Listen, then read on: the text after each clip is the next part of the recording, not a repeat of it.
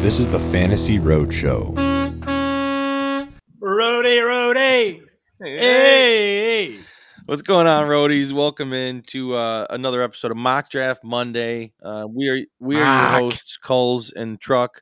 We just want to preface something. We had an issue with the original recording, and you can also find us on Twitter at fantasy_trucker, at Culls_sports. Follow the show at fantasy roadshow. But yeah, man, we had an issue, technical difficulties when recording, lost some recordings. So we want to let everybody know there is the full episode, the original full episode. It will be on YouTube. It will be on Twitter. It's at youtube.com/sportsethos. If you go to that main page into the podcast sections, we're the only podcast in there, and we have our entire library. So if you want to check out our old videos, make sure you check those out.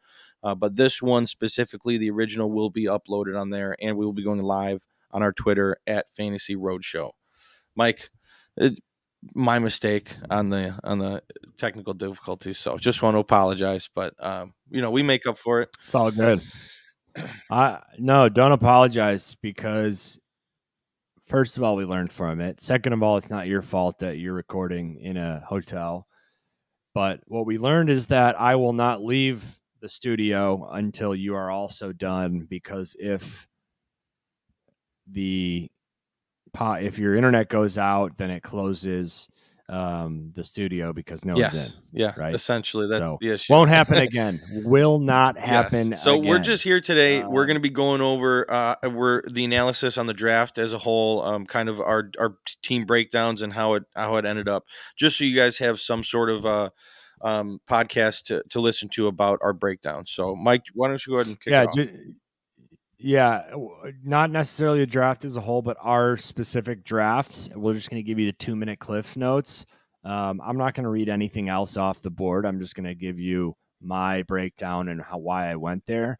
And then Ryan's going to do the same. But I want to preface by saying, make sure you watch this on YouTube. If you're listening to this right now, don't even listen to our snippet. Go to YouTube. So Arnold was an awesome guest. We're going to have him on again, but we want you to hear his full intro breakdown as well. So do not listen to this.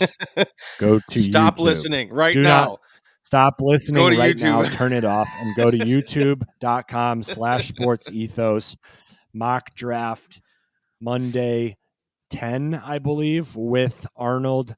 Cadena. Yes, and this is a PPR 12-team Superflex league. I am drafting from the 104. Culls, you're drafting from the 107, and Arnold was drafting from the 111. So just as a preface. Yep. Yeah, 1 quarterback, 2 running backs, 3 wide receivers, a tight end, and then a flex and a super flex. Also a defense. Arnold is a defense guy at Sports Ethos, so had that for him. But I'm going to go through at the 107. Joe Burrow fell to me, and I am taking Joe Burrow all day there at the 107. I get my tier 1 quarterback. I have him above Fields, Jackson, and Lawrence. So for me, Joe Burrow was a no-brainer. And then coming back around at the round 2, at the 2-6, I had CeeDee Lamb sitting there. And for me, CeeDee Lamb's a top 5 receiver this year. So that was, again, a no-brainer. And then we had, not a no-brainer. I was between CD and Bijan Robinson, but because there is the ability to start 5 receivers and really the 2 to 3 receivers and 2 running backs, I'm going to go elite wide receiver over elite running back. Since, I think the wide receiver room has a lot of top heavy talent. Then Amon St. Brown, the sun god, fell to me in the 3rd round. So I went ahead and got him. I think he is in that tier, likely with Wilson and Waddle, but maybe even above Waddle. I think I have Amon-Ra ahead of Waddle. But so I was able to get my wide receiver 2 as Amon-Ra. Devonta Smith fell to me in the 4th round. And honestly, I just had to go Devonta there because he is the end of that 2nd tier, but that first elite tier where I want as many, if I can get 2 of those guys in that, tier from Justin Jefferson to Devonta Smith. I typically like my teams because I'm happy with the mid-round running backs who I got 5 and 6, Dobbins and Akers. So starting Dobbins and Akers and having that be my starting running back room with Lamb, Brown, and Smith, I was extremely happy. So that first starting roster is Burrow, Dobbins, Akers, Lamb, Brown, Devonta. And then I was able to add a lot of depth in rounds that I really like to add these receivers, and I just so happened to get all of them.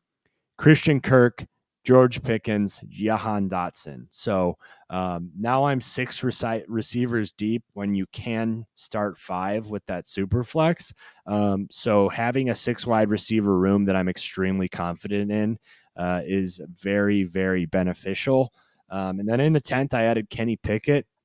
And quite honestly, I may have been able to wait because everyone kind of had their 2 quarterbacks, and he probably could have fell even further. However, for me, Pickett and Pickens having that stack that I think takes a big step forward together this year, I thought having him as my super flex option was just kind of a no-brainer. And then I went Kincaid in the 11th, who to me, if you can get him late in drafts, every single time, I think he could be a top 5 tight end based on his target share alone, being used as a receiver in the best offense in the NFL and the Super Bowl champions this year. And then I was able to go and add depth to my running back room, and I went Tank Bigsby and Roshan, 2 rookies who have a role carved out for them to start the season in what should be offenses that take big steps forward and the ability to earn more of a share of that running back room. And then Jeff Wilson, just a veteran that I think has a pretty stable role to start the season as the power back for the Dolphins. I expect him to get goal line carries and could get me some touchdowns. So depending on how that backfield shakes out, I think there's a lot of question marks. And then to add in the 15th round to give a little depth at quarterback and some, solid play for super flex is a very high ceiling Desmond Ridder, who has the ability to be a dual threat quarterback with a young core of Bijan, London, and Kyle Pitts, the best young core in the league. If Ridder is able to step into that role, his ceiling's extremely high in my mind. So that's how I rounded out my draft, and I am extremely, extremely happy with how things turned out. I will send it over to you, Truck. All right. Well, that was some great analysis, Coles. So great job with that draft. Your team's looking really good. I am drafting from the 104. I'm always looking to grab a quarterback in the super flex in the first 4 picks, obviously, and I was able to get Jalen Hurts. It went Josh Allen, Justin Herbert, Mahomes, and then I grabbed Hurts. I didn't expect Herbert to be drafted that high, but I'm fine. I'm great grabbing Hurts right there. And then with my 2-3 spots, I grabbed 2 top 5 running backs, in my opinion. I got Bijan Robinson and Nick Chubb. I wanted them to kind of anchor this team and really fill out my wide receivers from there. So in the 4th and down, I was able to grab Amari Cooper, who I have as a top 15 guy. And then I was able to grab Daniel Jones as my QB2, which kind of was a tier break for me. I really think Daniel Jones has a rushing upside and provides much more value than other quarterbacks in that range. And I'm really happy having him in my flex. And then I was able to grab my wide receiver 2 and 3 with the next 2 picks in DeAndre Hopkins and Brandon Ayuk, who I consider the number ones on their team. Brandon Ayuk surpassing Deebo Samuel last year, and DeAndre Hopkins going to be a target machine over there in Tennessee now that Burks is dealing with that injury. So really happy having that wide receiver and core after going quarterback, running back.